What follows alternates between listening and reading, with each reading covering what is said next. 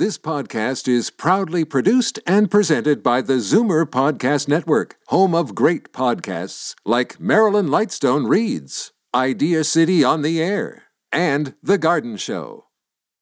You're listening to an exclusive podcast of Fight Back on Zoomer Radio, heard weekdays from noon to 1.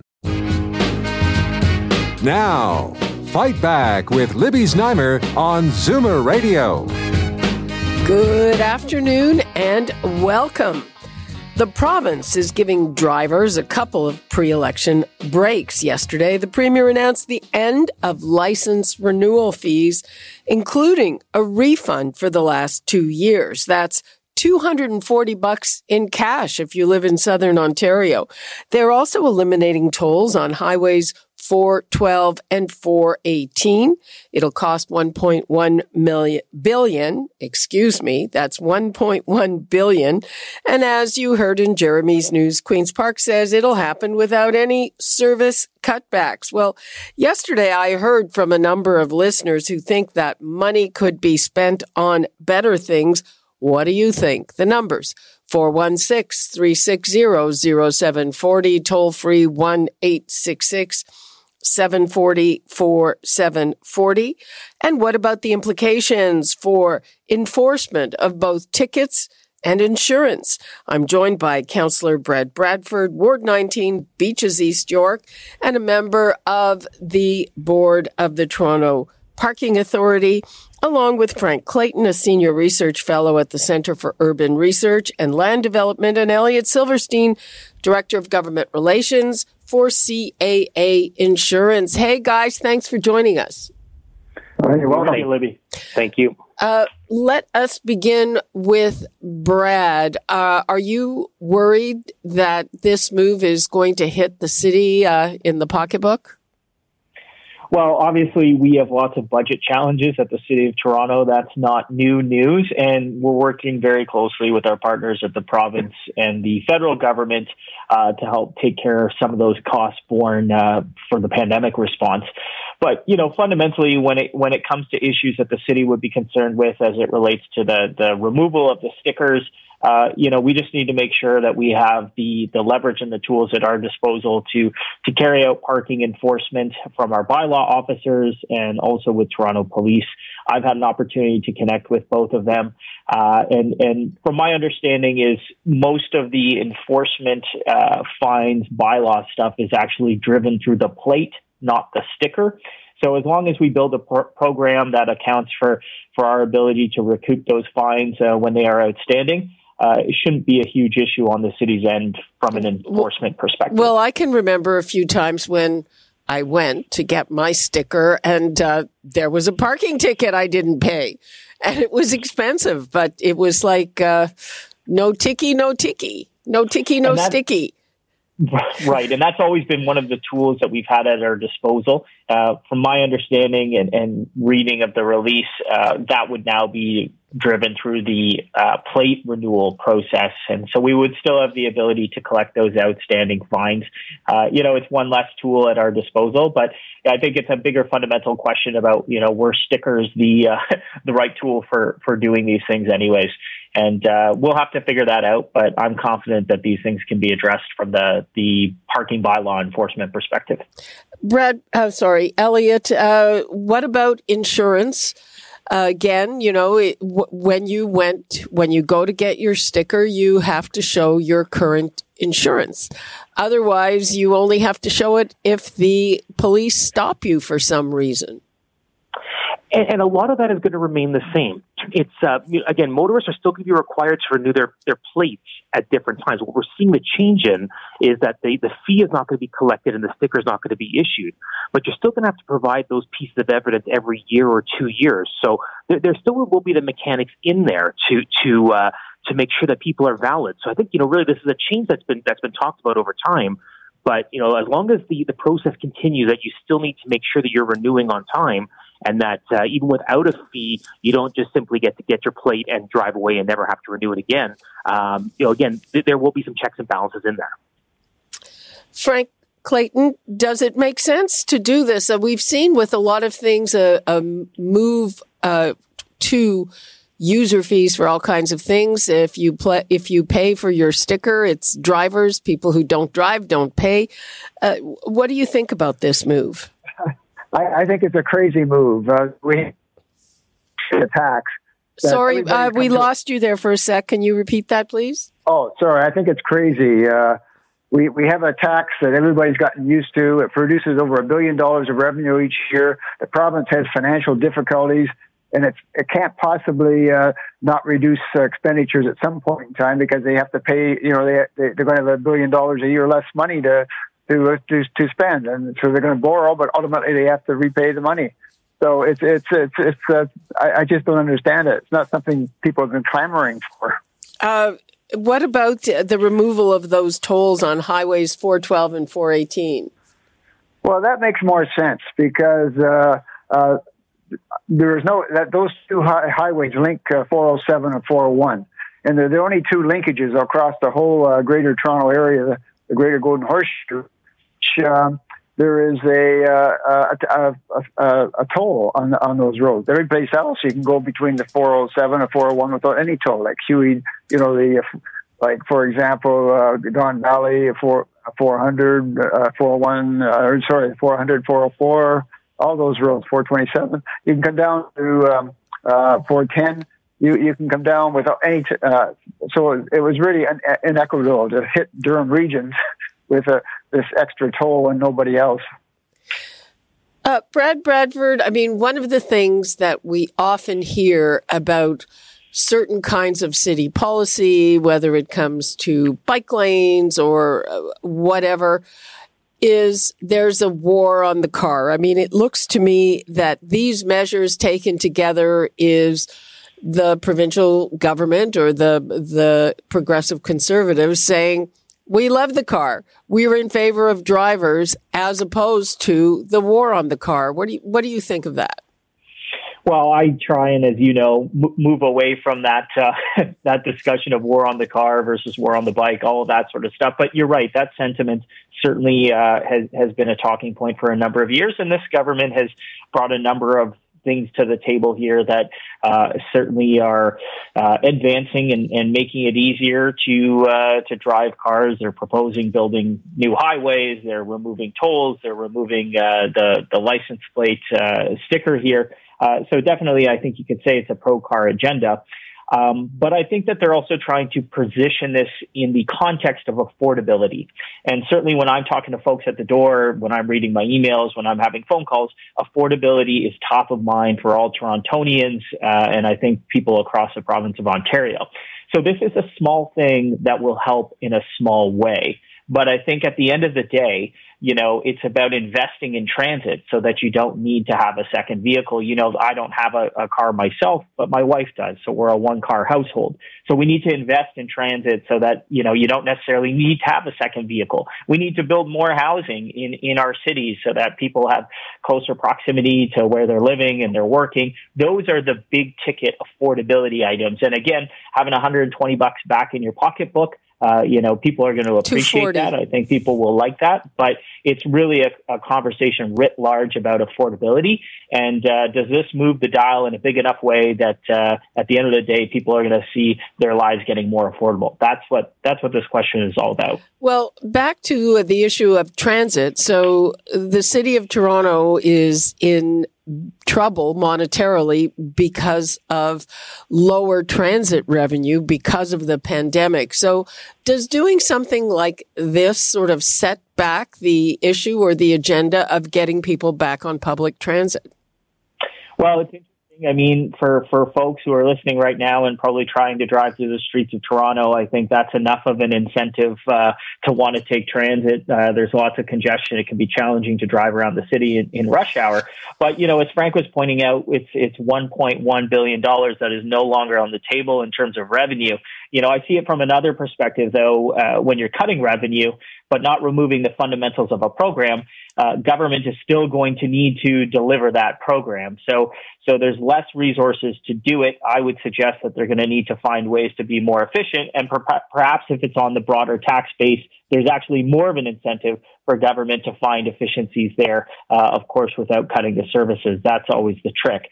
But, I think we've also seen, to this government's credit, they are making historic investments in transit as well, particularly in the GTHA, matched by the feds and the municipalities. So, I think they're focused on getting people moving. But for me, it is about affordability writ large, and it's a much bigger conversation about investment in housing, investment in transit. Those are the things that are hitting our pocketbooks in a big way. $120 back each year on a sticker. That's a nice to have, but those bigger issues are still remaining. Elliot Silverstein, one of the things that I've read is that there will be more of an investment in license plate readers, in the technology that will allow enforcement of these things. Do you have confidence that that's going to happen quickly enough or efficiently enough to pick up the slack? Yesterday in the press. Sorry, I missed. I don't know what kind of a line you're on, Elliot, but yeah, we missed the first part of your. When they announced the press release yesterday, they actually mentioned they were putting an investment into the automatic readers for police, and I think it's going to be important because again, the plates are where a lot of the information lies.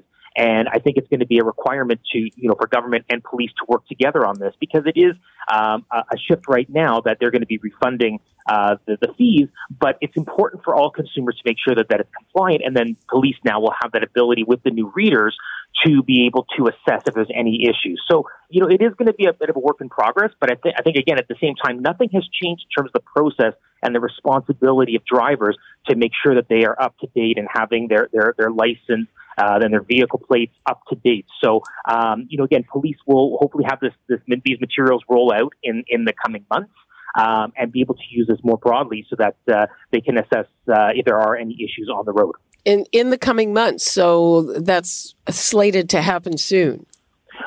Well, yeah, again, they announced yesterday they are putting a further investment into the automatic readers for police. So one would assume that as they begin to phase out the license plate stickers, they will begin to, again, if they haven't already, begun to invest in the police technology, so they have that available in more vehicles and more police vehicles to assess that on the roads. Frank Clayton, does this type of a move set back a commitment to public transit? Does it just encourage more driving on the roads?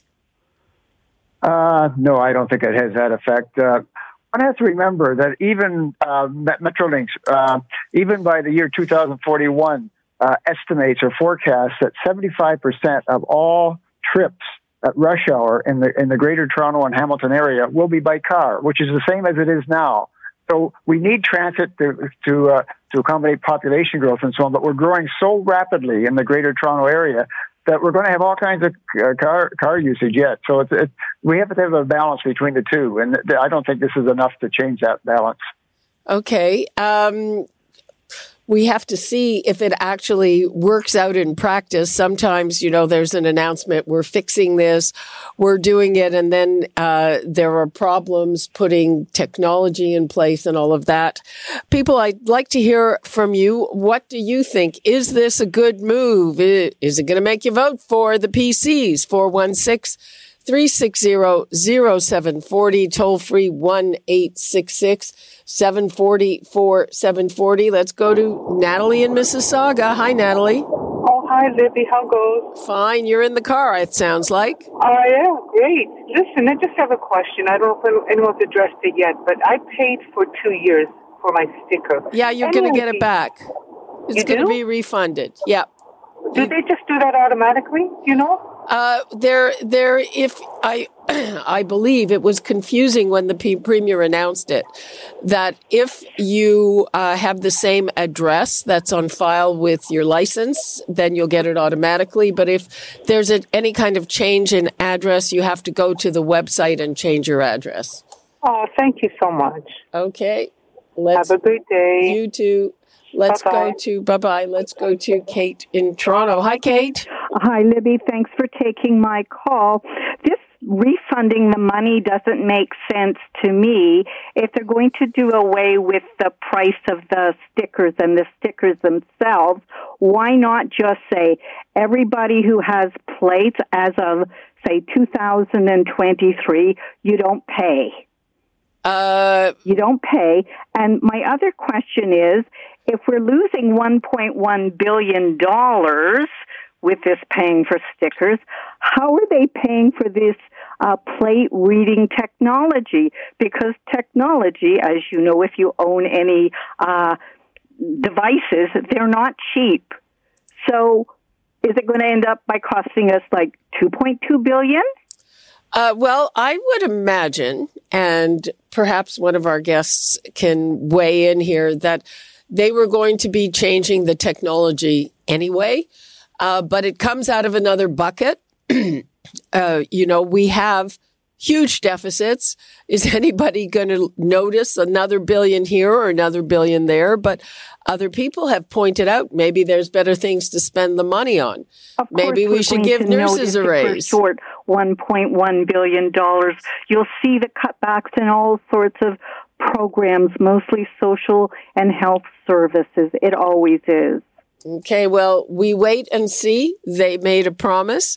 You're going to have $240 in your jeans, and then we wait and see if there's anything that's going to be taken away because of that. As someone who doesn't drive, but my taxes pay for the highways and the roads, I'm not going to get anything out of that. So that $240 is not going to buy a vote for me for the PC party. Okay. Thanks, Libby. Bye. Thank you. Bye. That's right. This is for drivers. Paul in Picton. Hello, Paul. Hi, Libby. I love your show, by the way. Thank you. I just have an idea that maybe just take it away from the seniors and leave it on normal cars. What do you mean? Don't seniors have normal cars? No, I mean, just take the sticker away from the seniors so they don't have to pay, so they have a few extra dollars in their pocket. Well, you know what? They have already made their decision based on, I would guess, a lot of very political considerations. Yeah, so sure. I know people are weighing in with other ideas. This ship has sailed. So, yeah. Well, he's going to get the money from somewhere else from us. Well, yeah, that is always the way. Thanks for your call, Paul. Yeah. Thanks, Libby.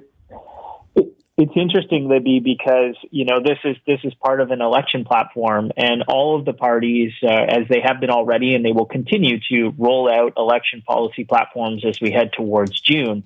And the big bet here is that folks are not going to just see this as an election plank, but they're going to see it as a way to save them money. But as we're hearing from the callers here, it really depends on who you ask, and different parties will have different sort of policies that resonate with different voters. But at the end of the day, everyone's going to have the opportunity to decide on which policies and which programs resonate with them. They'll go to the ballot box and they'll cast their vote. Well, absolutely. Absolutely. But, I wonder what kind of longer term ramifications there are. I'm pretty relieved that certainly Elliott on the insurance front does not think that this will lead to less enforcement or more people trying to drive without insurance. That's a problem. But we have to see. As I said, I think that probably the automation was underway. Frank, do you know about that? No, I don't know about it, but I suspect it was. So I don't think that's a big issue. I think the big issue is where are they getting the $1 billion from? And the only place they're going to get it from, given it's an election year, is borrowing again. And so that's another $1 billion a year added to our debt every year. That has to be paid back at some point. So at some point, the day of reckoning will come, but not for most of us in the next 3 years. Well, exactly. And the projected deficits which result from the pandemic are huge. And that's what I'm wondering. Is anybody going to even notice another $1 billion? But again, it's a billion's a billion, but it just adds to it because somehow we got to, the province can't create money like the federal government can. It has to be paid back or get money from the federal government to cover their deficit, which in turn the federal government has huge, fantastic deficits. Okay, let's go to Bridget in Toronto. Hi, Bridget. Hi, Libby. How are you? Fine. Go ahead. You're on the air. This is a little bit off topic of the parking or the stickers, but I do wonder about the toll. My understanding is that one of the highways is owned by a foreign country, and I'm wondering if we are going to get rid of the toll. Well, are we paying them? No. These are two highways. They're regional highways, 412, 418. And the 407 is now owned by Canadian Pension Fund. Okay. And they did not meet their obligations. And the province could go after them for $1 billion because they didn't meet their obligations to the province. But the province is not doing that. And a lot of people are wondering why. Frank Clayton, do you have a theory on that? I don't have a great theory, but I think there was a clause in the agreement that allowed the owners to get out of that because of the pandemic. The question of whether the pandemic was sufficient, justification. But I think there's a clause in the agreement that the lawyers will debate about both sides if they try to go after it. Well, yeah, it doesn't look like they're trying to go after it. No, they're not. Even though that would be, that's pretty neat accounting. If they got $1 billion from 407, that would pay for the license sticker removal. For 1 year. Yeah. Let's go to Dennis in Brampton. Hi, Dennis. Hi, Libby. Thank you for taking my call. This is a typical conservative strategy. Reduce revenue, and down the line, we'll then hear that we can't afford certain programs and services. We'll see them cut, and it will open the door to further privatization, and I'm particularly worried about healthcare in that regard. That's my comment. Okay, thank you for that, Dennis. Jim in Tilsonburg. Hi, Jim. Are you there, Jim in Tilsonburg? Something is happening weird with Jim. Last chance. Oh, no, wait. Jim in Tilsonburg, are you there? Yes, I am. Okay, go ahead. You're on the air. I'm wondering how the province of Quebec can get by without a front license plate. They only need one license plate, and they do not have a sticker. How much money could our government recoup if they stop putting a license plate on the front of all cars? Well, wouldn't it be difficult in certain situations to read the license plate if it was only on the back? Well, the province of Quebec doesn't have that problem, and neither do a lot of other states and other provinces. I wasn't aware of that. Yeah, there are no license plates on the fronts of cars in Quebec. A lot of states don't have them. And speaking to the border guards, they claim that they don't need them either because they can see our license plate on their cameras. Okay, Elliot Silverstein, do you have a comment on that? Well, we've seen over the years that there's been talk about the license plates and where they should go with that. And there is a safety factor in terms of having a front and a back.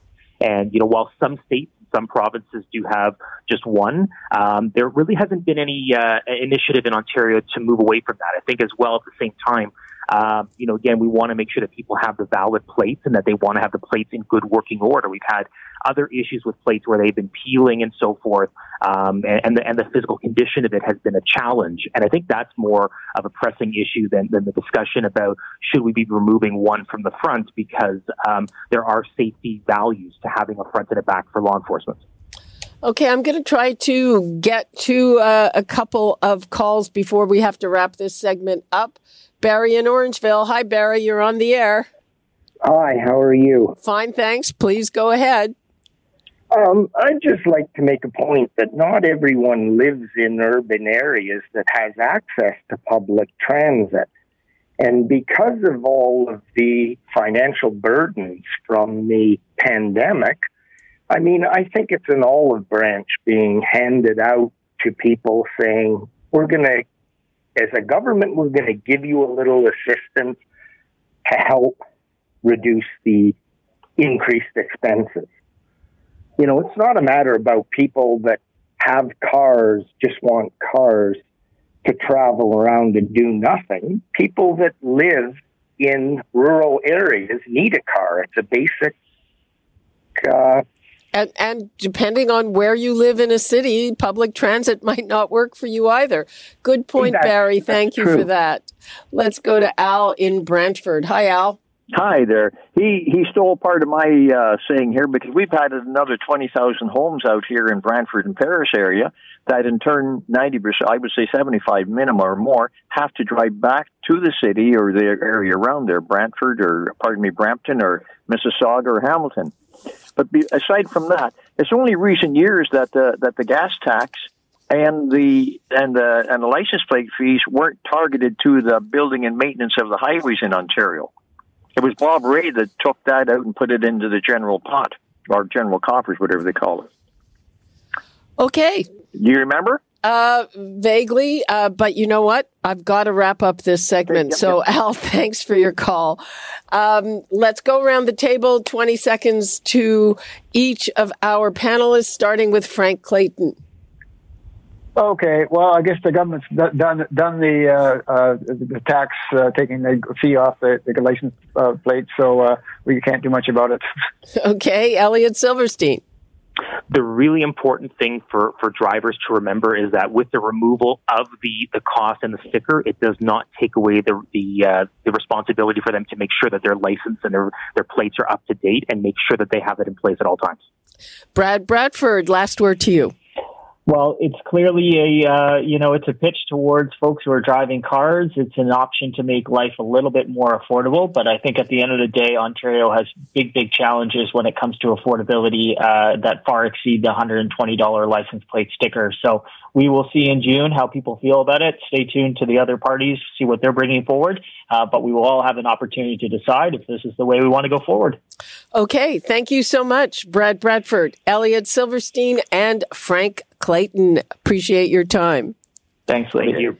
Okay, we're going to take a break. And speaking of affordability, are your guilty pleasures going to remain affordable? And I'm talking about chips and Fritos and all of that kind of stuff. There's kind of a big dust up between the maker of those brands, which is PepsiCo, not the little guy, and Loblaw, the largest grocer in the country, and Frito-Lay not shipping to Loblaw because they want a price hike and the grocer doesn't want to give it. So we'll get the scoop on that when we come back. And feel free to call and tell us what you like to snack on. 416-360-0740, toll free 1-866-740-4740. We'll be right back. You're listening to an exclusive podcast of Fight Back on Zoomer Radio. Heard weekdays from noon to 1. Fight Back with Libby Znaimer on Zoomer Radio. Welcome back. It's a food fight between two giant companies, and if your guilty pleasure involves Lay's or Fritos or Cheetos or Doritos or Sun Chips, and I'm holding them up for the camera, I found a whole box of these there for some TV shows that we are going to be shooting down the hall. I feel like I've come upon very rare items, but otherwise, you may have a hard time finding them if you shop at a store owned by Loblaw companies. PepsiCo, which owns these brands, has stopped shipping to Loblaw because of a price dispute. They want the grocers to raise prices. Loblaw disagrees. And this comes in the context of really high food inflation, more than 5%, about 5.5%, and supply chain issues. And not to mention that Loblaw has many private label brands that it would love to sell us instead. And there could be further ripple effects, pardon the pun. If the standoff continues, it could hit potato producers, among others. Now, for more details on why the chips are down, let's go to Dr. Sylvain Charlebois, Senior Director, Agri-Food Analytics Lab at Dalhousie University. Hi, Sylvain. Good afternoon. So, PepsiCo wants a price hike. And Loblaw, which has the final say in its stores, said no. Why would they say no?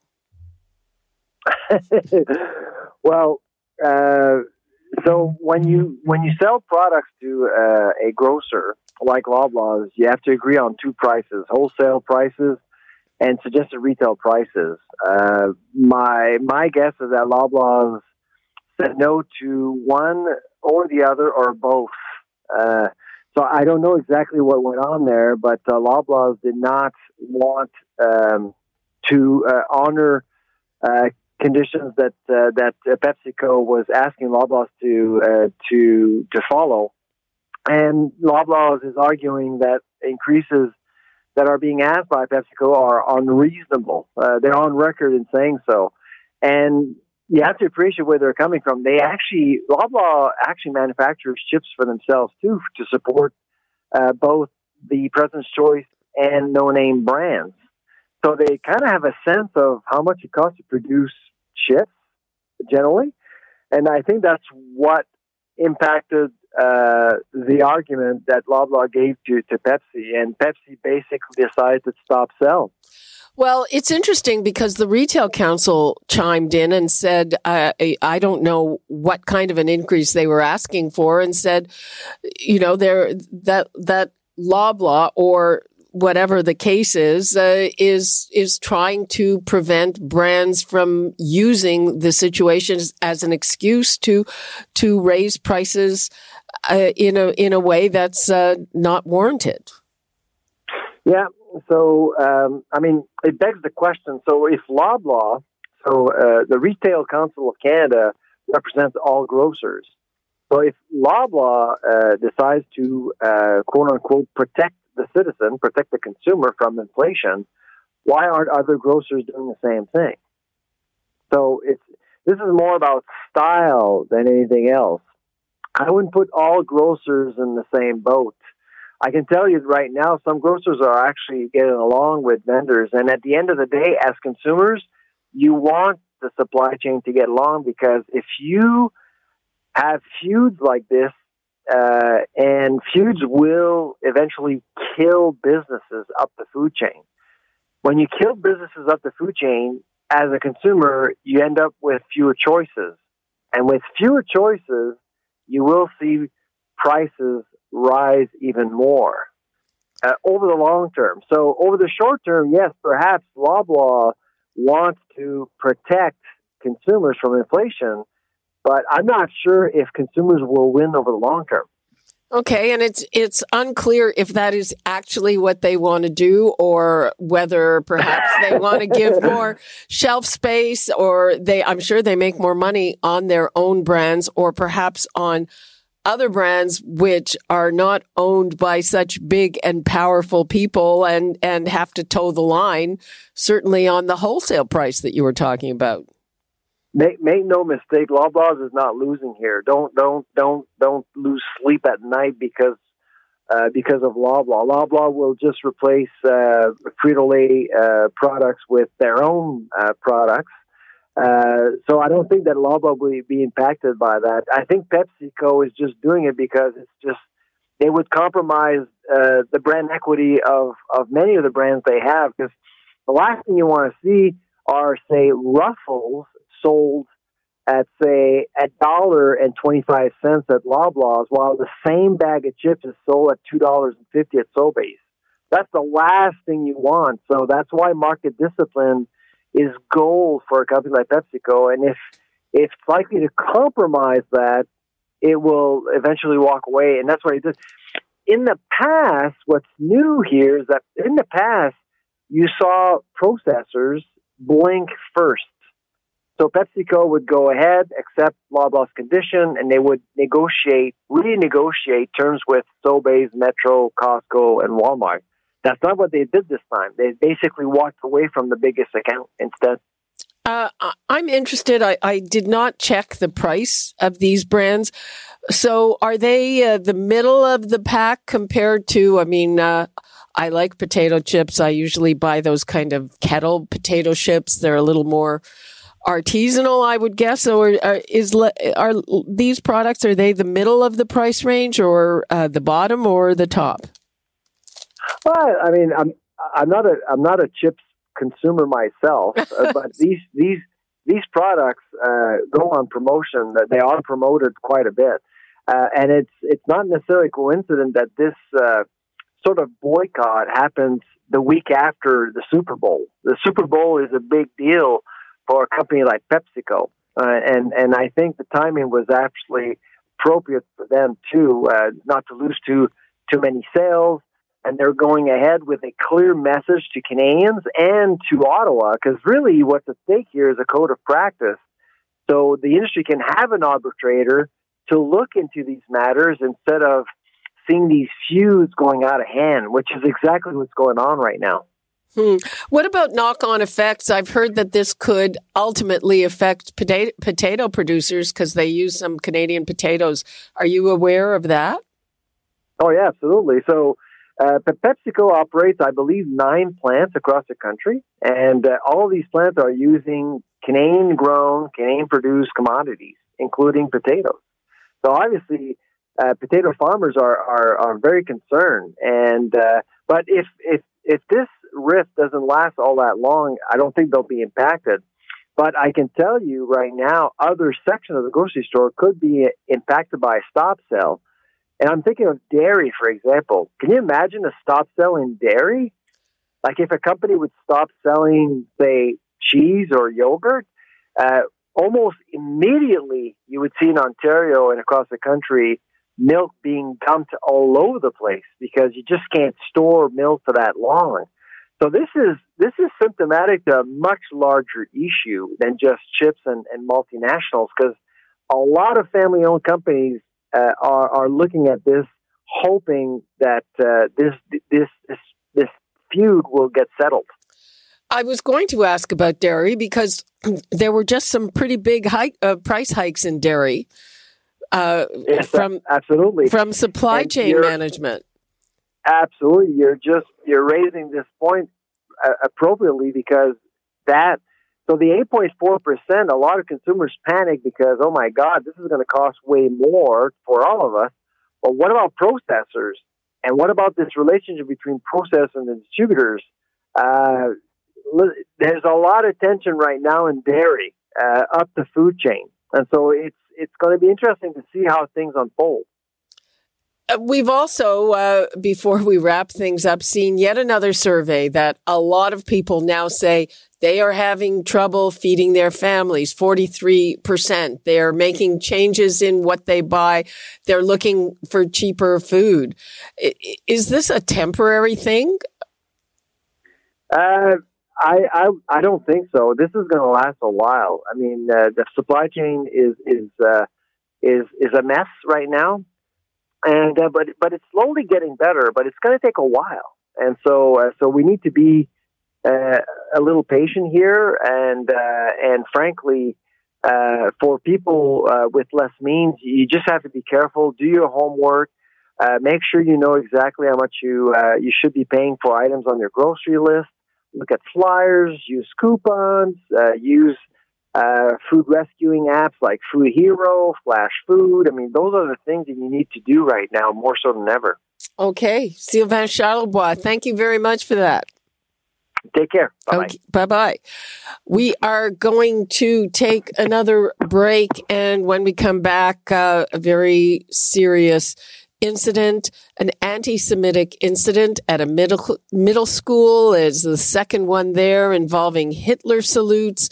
This has happened at other schools. We will talk about that when we return.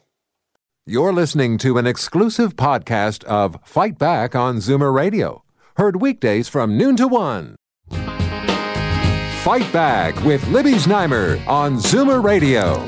Welcome back. For the second time this month, a Toronto middle school is investigating an anti-Semitic incident in which students performed the Nazi salute in front of classmates. It occurred at Valley Park Middle School in the Thorncliffe Park area. A French teacher, who is the child of Holocaust survivors, had just left her classroom, and when she returned, this is a quote, several students surrounded her and gave her the Heil Hitler salute. And this comes on the heels of another similar instance at Charles H. Best Middle School earlier this month, in which students also apparently performed the Nazi salute. And in a statement last night, the Toronto District School Board Director of Education, Colleen Russell-Rollins, issued an apology to the teacher and said the board is striving to attack incidents of hate through learning. Is that enough? Numbers to call 416-360-0740, toll free 1-866-740-4740. Now let's go to Michael Levitt, President and CEO of the Friends of Simon Wiesenthal Center for Holocaust Studies. Hi, Michael. Good afternoon, Libby. Thank you for having me on. Well, Michael, you have said that anti-Semitism is a systemic problem in the Toronto District School Board. Why do you say that? I think the record speaks for itself, and we are seeing incidents on a weekly basis, multiple incidents happening, ranging from graffiti, some really hateful graffiti, including swastikas and another language targeting Jews, to, again, these incidents that you referenced in your introduction of actual teachers or students being met with salutes and other language, including, this teacher, this child of Holocaust survivors facing the Nazi salute and also a chant of Hail Hitler in the classroom. We're saying that this has been happening now for months and months and months. There's a pattern to it that happens across the school board. It's time to move from a reactionary approach of going in and kind of patching these situations when they emerge. And we need to do something more comprehensive to make sure it's ignorance behind these acts. It's ignorance, with every one of a lack of understanding of these symbols, of their impact, of what they mean in this situation, the impact they've had on this teacher. We need to be doing a better job reaching those students and not just in the aftermath of an incident. Okay, well, here's my question. Sure. You just said it's ignorance. This morning I heard the mayor saying it's ignorance. They don't know. They don't know how bad this stuff is. Well, maybe, but maybe not. Maybe they do know. We know that there's an increase in anti-Semitism all over the world now. I mean, why is there an assumption that this is just out of ignorance? These children don't know. Maybe they do know. Maybe they got it at home. So we're seeing, as you mentioned, a rise in anti-Semitism. We just have to look at the situation in Toronto last year, where Jews were the most targeted victims of hate crime, accounting, according to the Toronto Police Service, for about 34% of total incidents. So we know this is on the rise. In terms of where students are, again, picking up these, the language, the symbols, where they're being exposed to it, we don't know. We can't say that definitive. We certainly know that social media platforms are a major source of memes and disinformation and Holocaust distortion and hatreds towards Jews and hatred towards everybody else as well. We know that's the reality in a lot of the places that these students are going.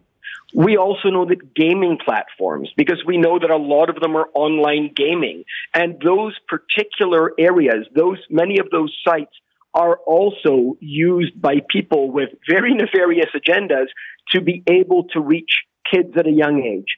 But we don't have to look much further than our media sources to see in recent weeks discussions of swastikas or yellow stars appearing in the context of anti-vax rallies. We've seen the yellow star and invocation of Anne Frank to be used by people pushing back against vaccine mandates. And of course, the trivialization. The trivialization, the distortion of those symbols, which again weakens their understanding in terms of the horrific period that they're reflecting. That's why we come back to this issue of education. But, we talk about, this was a grade 8 class. We've seen this playing out in elementary schools as well. We've seen incidents, vandalism and other things being present with even younger students. So we must do what we can to bring not just Holocaust education, because certainly we've got a wonderful community, still a strong and vibrant community, even in their 80s and 90s. At Friends of Simon Wiesenthal Center alone, we have 9 or 10 Holocaust survivors that are on sort of a regular rotation, doing multiple sessions daily in schools across the country. So we know that that's a resource that's there.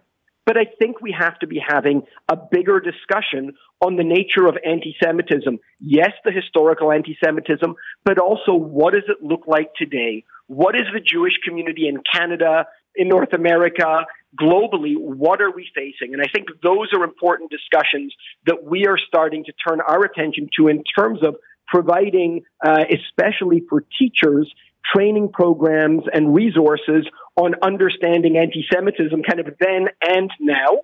And it's something that we're working closely with the Provincial Ministry of Education, which just provided funding to ourselves and to the Center for Israel and Jewish Affairs, to CIJA, to be creating, in our case, it's a bilingual anti-Semitism classroom toolkit that will be a multimedia resource for parents and students. You said it. Are they getting it at home?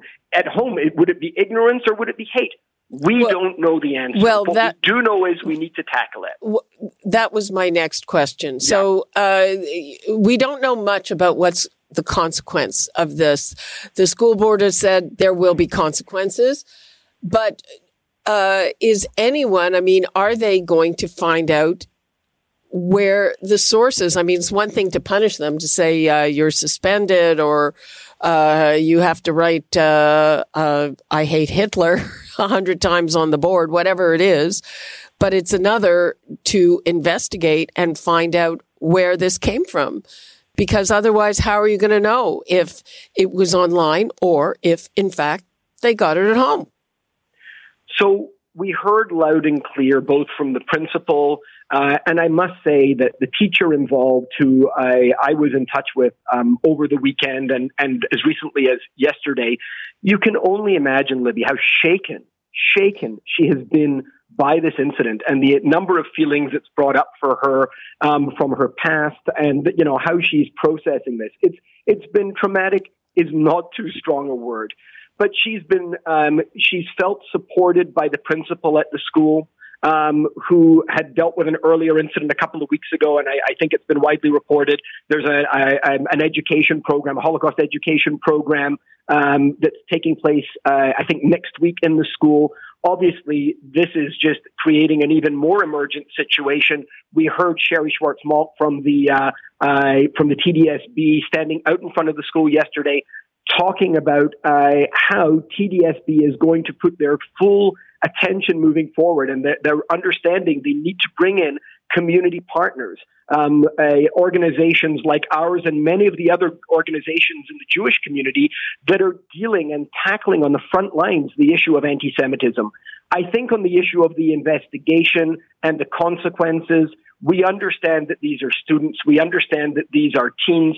And we've heard that the board and the school are going to be doing that investigation, and they're going to be handling the consequences. I think, again, on the confidentiality side of this, we've got to make clear that this is a serious situation, and that's something I think that everybody has been saying, but also leave it to the school and the board in this particular case to deal with the students and the families, as they have in the situation most recently at Charles H. Best, where there was another similar situation. And again, we were told that consequences had been given, but we need to stop seeing these incidents. The fact that we're in 2022 having this conversation, Libby, is absolutely abhorrent.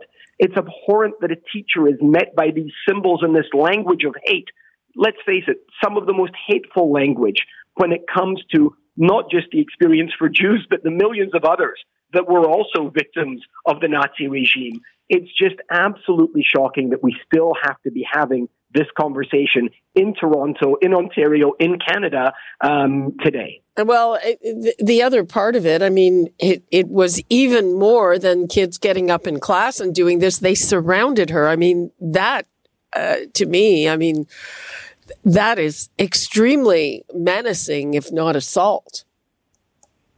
I think that the situation in the classroom for this teacher was incredibly disturbing and is something that she's going to be processing. But we certainly at Friends of Simon Wiesenthal Center, we've been supporting her and will be continuing. We've been in touch directly with the director of TDSB and with other senior officials to say, we heard the call yesterday. For Jewish organizations to be involved and be part of the solution. That's exactly what we're going to do. And our work every day is 5, 6, 7 presentations across the country, bringing survivors' voices into classrooms, into other places, and whatever resources we can bring to bear to address this systemic, and I used the word before, this systemic issue that is repeating multiple times per week. And by the way, we know it's not just Toronto. We know that this approach is something that Ontario-wide, and that's why we're working closely with the Ministry of Education to see these things addressed in curriculum and to make sure that in this particular context, the tools are being provided, and we want to be part of that solution. Okay, I'm looking to see if I have Stan in Brantford. Can you make your comment in 20 seconds? I was sure trying to make. I think one of the biggest things that we have to deal with is, like he said, in education. What bothers me is the farther you get away from something in history, the less you're accepting of what the reality is. And if you're going to have programs in school, they have to be compulsory. And I would say they should show, like the Smithsonian programs, on the atrocities that were committed. I mean, the students here don't realize how people were executed or gassed or hung or beaten.